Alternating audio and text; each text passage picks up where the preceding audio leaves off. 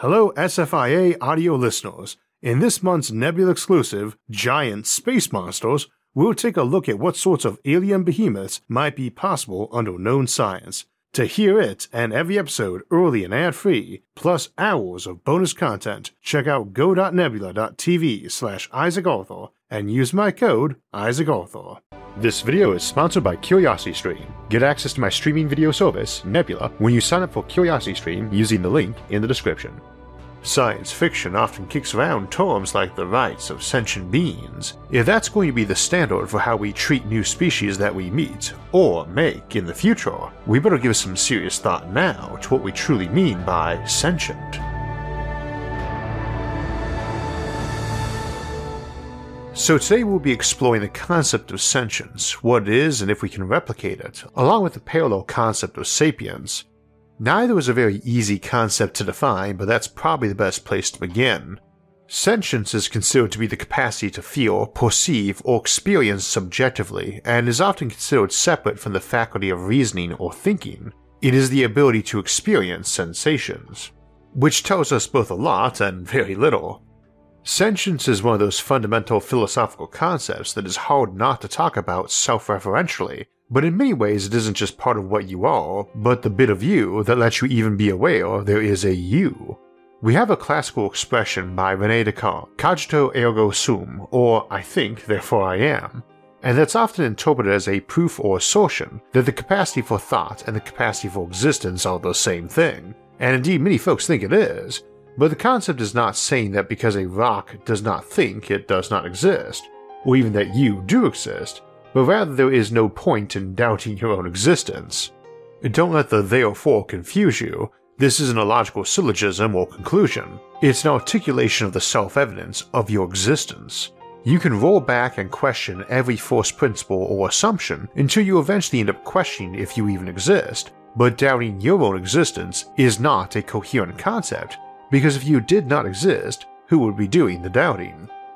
So we can't prove we exist or are sentient, certainly not to anyone else, but we can say that doubting either is pointless, and I want to say that from the outset because we will not waste any more time today challenging if there is such a thing as you or I, and if we are thinking, feeling entities. There's a long-standing tendency of some folks to get ultra-reductionist about concepts like personal existence, sentience, and free will, and question them from a scientific standpoint. Which is all well and good, but the entire basis of science is that an individual can make observations about the universe around them and draw conclusions from it. Any conclusion you draw from your observations that calls into question your ability to make observations or your own existence is logically incoherent. This is what we mean when we say things like science can't prove that science is the only way to learn the truth. The core of science is an unprovable assumption that a sentient mind can employ reason to their observations to determine things. Anything it proves which calls that notion into question can be dismissed. Which is also a good reminder that philosophy is valuable. Sadly, it tends to get dismissed and undertaught a lot these days. Philosophical question is often a euphemism for mere academic discussion with no practical application. But if we don't want to repeat some of the other mistakes of history, these are questions we really need to have an answer for before we meet any evolved alien life or create any artificial intelligence. Folks often don't realize that the entire field of science is a subset of philosophy under what's called natural philosophy. Since science is specifically focused on understanding the natural, material universe, it unsurprisingly tends to offer us the best return on investment for cranking out valuable technologies, medicines, and so on, which can make it seem like the most valuable area of knowledge, but also to some as the only area of knowledge with value, so much so that they skip understanding the assumptions underlying it. We are going to be talking some today about the neurology and chemistry of thought, but we are more focused on the philosophy angle today, as without it folks can tilt to a reductionist take on concepts like thought. However, it's the same as asking what Shakespeare is, and saying that at its core, A Midsummer Night's Dream is composed of various chemicals we classify as ink on the surface, and upper layers of complex fibers we refer to as paper. We can analyze how the brain works, but when we ask what sentience is, or what thought is, or what love or trust are, if you are coming back with an answer of certain configurations of neurons, or these hormones or chemicals, you are coming back with the same sort of answer that says a classical piece of literature or science is just ink and parchment, or zeros and ones in a database, or that math is simply circuits firing inside a computer. These are but the substrates on which these objects or concepts operate. Those substrates should not be ignored and can impact the concept or abstract object, but they are not the totality of it. A book is not simply ink and paper, a mind is not simply neurons. I also mentioned a concept called sapience, and we want to sketch that concept out in contrast to sentience. First, we often discuss animal life or hypothetical alien life and ask if it is intelligent or sentient, or sometimes sapient, and I'll even coin and throw in the term Pythiant later today. I often do use all three casually as interchangeable, but they are not. If sentient is considered to be the capacity to feel, perceive, or experience subjectively, then it is something we can say many animals possess. We are prone to anthropomorphizing our pets and granting them levels of understanding they almost certainly lack, or trying to humanize their worldview, but regardless of that habit, they very clearly feel happy or sad, they perceive the world around them, and they experience events and remember them. So they are sentient. A rock is not. In between the higher mammals and inanimate objects, there is presumably a line where sentience ends, but it's hard to pin down and might be rather hazy. We will return to that later. Sometimes operational definitions are more useful for discussion than rigorous ones. In discussion of cognition, it's often useful to find some term to mean whatever the heck the core thing is that human minds do that the best animal minds clearly do not. We can call it sentience or consciousness or whatever, but it's a very useful term that shortcuts discussions floundering over terminology. On the other end of things, we have sapience, which derives etymologically from the Latin for being wise, and has a fair few variations on definition, but usually is having or showing great wisdom or sound judgment, or having or showing self-awareness. We often use it loosely as a separation point between the smart animal and the human intellect, as indicated by the species name Homo sapiens, meant to distinguish us from various other human predecessors in the hominids, or more broadly primates. As a species name, it's meant to separate us from the rest of the Homo genus like Homo habilis, Homo erectus, or Homo neanderthalis, commonly known as Neanderthals. In this regard, it is an awful species name, since it is very unlikely a Neanderthal or any other human ancestors who casually wielded tools and possessed fire wouldn't qualify as on the human side of that human and animal divide. It is tempting to point to their apparent brain size as similar to our own and assume they were as sapient as you or I, but thought is also about a lot more than brain size and architecture, or brain weight to body weight ratio. It's quite possible archaic humans, if raised in the here and now, would be mentally indistinguishable from you or I, but they were not, and we want to resist the urge of thinking of this concept as just a matter of hardware. All the more so since your brain's configuration is highly malleable, and its capacity is influenced by how you personally have trained and used it in your lifetime. In most uses of sapience as some other level beyond sentience, what is basically being said is that this is a trait an animal needs to be doing technology and civilization.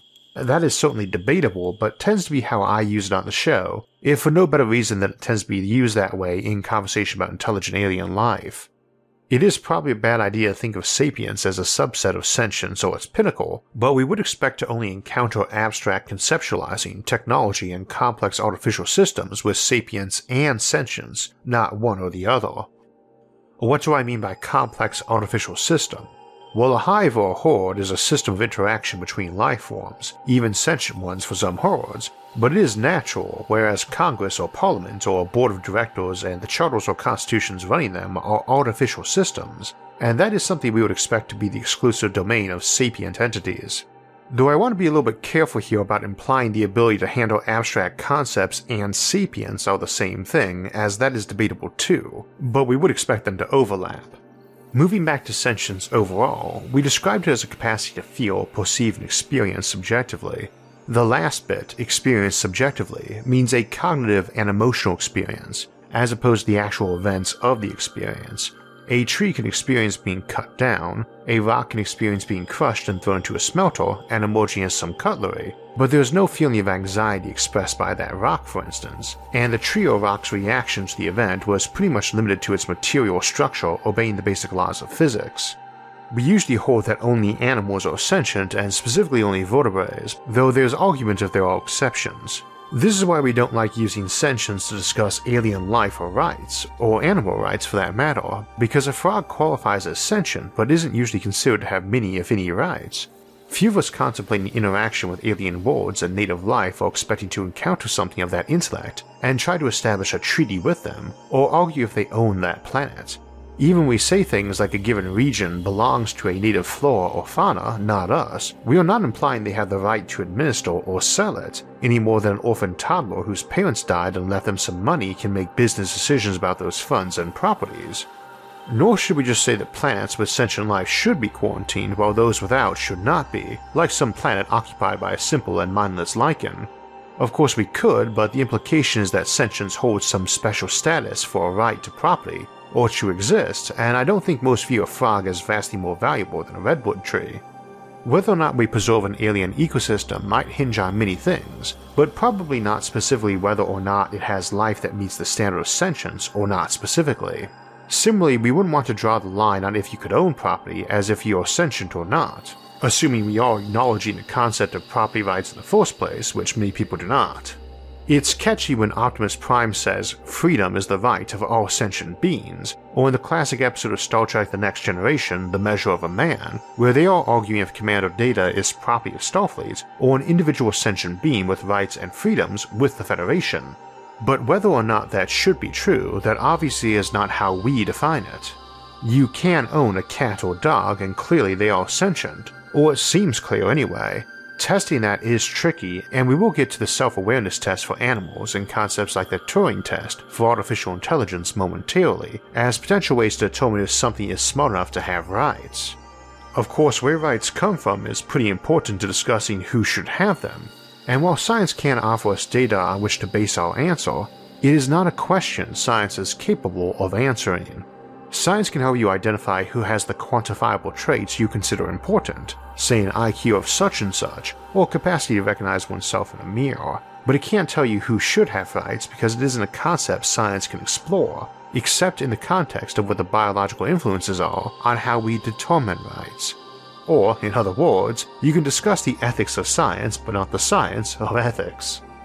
Maybe all sentient things should have rights, maybe only sapient ones should, maybe natural rights are a delusion, but science can't answer that one. What it can answer, or help us answer, is who has traits we think indicate sentience like self-awareness, and we often use mirrors for this. Does something recognize itself in a mirror? Now, not doing so doesn't mean something is not self-aware. Obviously something with bad vision or no vision can't pass the mirror test. Others might be pretty smart compared to another animal, but still try to attack or befriend the mirror image. But tests like this with animals helped us identify some different types and flavors of self-awareness. Self-awareness, like sapience, is not identical to sentience, but is closely associated and often overlapping. For instance, we might divide it into 3 types: bodily self-awareness, social self-awareness, and introspective self-awareness.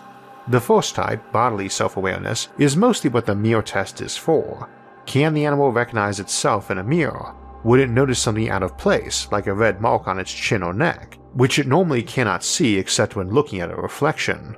This is the awareness of that basic self as separate from the environment around them, and while often thought of as the simplest type of self-awareness, it might be quite peculiar on something like a sentient alien algae on top of water, which only knows its existence in terms of day and night, cold and warm, up above layer of air, down below of water, and sandy coast on side. That might get very blurry if it came to think of itself as a world brain encompassing everything, even if only that thin surface layer was involved in thought. Where you begin and end as a person physically seems rather obvious, but one might imagine folks thinking of their clothes as part of them, or their hair or upper layer of skin, which are both technically dead, or those lost hairs and skin as still part of themselves, or their bones as not, instead as some rock. Here, for self-awareness, we mean that they recognize themselves as physically distinct from their environment and don't care about the boundary condition, whether or not they should include their shell, for instance, which they may have acquired from another life form, but it might matter a lot for some aliens. This requires a sense and detection capacity, which we generally call proprioception or self-movement and body position. That blurry line might be more blurry on the social self-awareness side with something like a hive mind. I mentioned earlier that we consider vertebrates sentient but are more dubious about invertebrates, which includes insects like ants we discussed when contemplating hive minds. Social self-awareness covers a being's awareness that they have a social role for survival. We do not think ants or other hive mind critters have this incidentally, it's generally assumed limited to smarter and highly social animals, but they'd be an example where it might be very blurry, as a hive mind might not consider its components smart, sapient, or self-aware, even if it possessed all of the above. We don't know if ants are sentient, but it would not be hard to imagine a hive composed of sentient animals, or a hive mind composed of individual bits which were sentient too. Now, the third form of self-awareness, introspective awareness, is the self-awareness of thought, feelings, and so on. Here is where we get close to that region where we begin contemplating not just sentience but the conscious mind, and even the concept of having a conscience of right and wrong. We would generally assume apes and monkeys do not spend much time introspecting, though it is hard to test, and this is where we get into concepts like the Turing test. The Turing test was originally envisioned as a way of assessing if a machine could pass for human to other humans, but ironically its main use at the moment is in things like captcha codes, where a human proves it is not a robot to a robot. It is much easier to trick a stupid machine into thinking you are not a stupid machine than to trick a human into thinking so. Now, we are using a Turing test to mean that something which passed it genuinely cannot be distinguished from possessing that murky quality of personhood, but in practice a Turing test is about determining if something is a machine based on specific circumstances, like if you could tell it was one only through exchanging text messages or talking on the phone. And while an alien or a Neanderthal might be people, they are probably not going to pass that test, even ignoring the language issue. An artificial intelligence, for instance, might screw up a conversation by going overboard, or saying something alien from its lack of understanding, like you saying your boss or neighbor irritates you so much you felt like punching them, and it replies by saying it loves punching people too, or its boss irritates him so much he wants to kill him. Artificial intelligences designed to pass Turing tests nowadays tend to focus on that sort of mimicry and be detectable by saying something over the top like that. Alternatively, an alien might make that same mistake or honestly feel that way, coming from a species where irritation is rare but severe, turning homicidal easily, and while probably inaccurate, portrayals of Neanderthal cavemen usually imply them to be more casually violent. It's obviously very important we get this process ironed out and not just for dealing with aliens. Indeed, we need to be worried about it likely a lot sooner for handling artificial intelligence, and not just for fear of enslaving a machine who is a real person who should have rights, but in case one intentionally takes a dive on such a test, pretending to be dumb and safe while it's conspiring to go all Skynet on us and wiping us out. This may be one of those fundamentally unanswerable questions and concepts, but we do at least need an operational definition in the absence of a rigorous one. Such a definition would not be perfect, but sometimes the perfect is the enemy of the good. Something that lets us know if a machine or an uplifted animal intelligence, like a genetically enhanced super smart cat or dog, is getting to that area where we need to be contemplating their rights. What those rights should be is a harder question, of course, and for instance, while we might say a toddler has human rights but not adult rights, such as they might have property left to them but can't administer or sell it, a smart dog or AI at toddler level might not have those same rights. Regardless of what they are, we need some methods and benchmarks for evaluating where the cutoffs are at, and why, and probably several of them so nobody can loophole into one, though it's interesting to be contemplating if anyone we'd be referring to as nobody or anybody can be loopholed into being considered sentient or sapient, as we generally use those words for describing people, and it is also iffy if something capable of intentional deception or trickery that might fool a human can be significantly less than human itself. That level right below us is hard to discuss but important. We will dub that Pithecine for now, Pithecus meaning ape and giving us terms like Australopithecus as opposed to anthro or human, and perhaps we might even add to the term sapient and sentient with Pythient, or subhuman but neo-human intellect, as its similarity to the word pithy seems strangely appropriate. A Pythian's test or Super Pythian's test would seem one of those things we need to be working on developing rapidly for use with things we might create in the next century or so, and we'll coin that term mostly for discussion of it over on social media forums or the comment section of the video as that level below human, but where you really need to start worrying if you're dealing with a person at that point.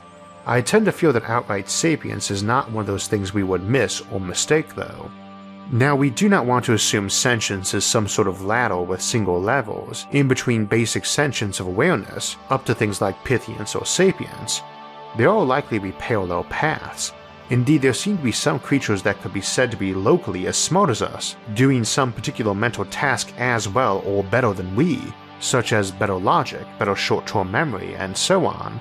Some alien or engineered critter might be on average as smart as a dolphin or chimp, but have a razor-sharp memory or better social skills, while some machine intelligence might be magnificent at math but atrocious at art and language. We might find some very strange niches with alien or AI, things that make a hive mind or idiot savant intelligence look downright normal. And again, we might create them too. There's a lot of motivation to make something as smart as a human in some ways, but much dumber in others, though many of those motivations are pretty repugnant. I would be curious what levels or alternative folks can think of for classifying intelligence, sentience, sapience, and so on, and if I haven't plugged our various discussion forums like Facebook and Reddit recently, those are all linked in the episode descriptions and are a great place to discuss concepts of intelligence with other folks who are intelligent. It is an important discussion though, because if we are successful at developing AI as we think or hope or feel we will be, we'll need some agreed upon criteria for when it became inhumane to switch your computer off, or for when it became mortal. So we'll be continuing our discussion of artificial intelligence next week, and we'll get to unveiling our April schedule in a moment. But while working on this episode to get it ready for airing, and polishing up our episode on posthumanism for next month, I had a few thoughts on a common point we get raised in dealing with hypothetical aliens, posthumans, or machine intelligences that are just so far ahead of us in intelligence that it is at least as big a gap as human and primate. This often leads to analogies about them viewing us as ants, and we're going to spend a few minutes talking about whether or not that's a valid perspective in an extended edition of this episode over on Nebula. I've taken to doing short episode follow-ups, some on Nebula, and some during our livestream mid-episode breaks of late, like the one we'll have this weekend, for topics where it doesn't feel like a whole new episode is warranted as a sequel, but I have a bit more to say, and if you'd like to catch the ones on Nebula, they do replace our sponsor reads.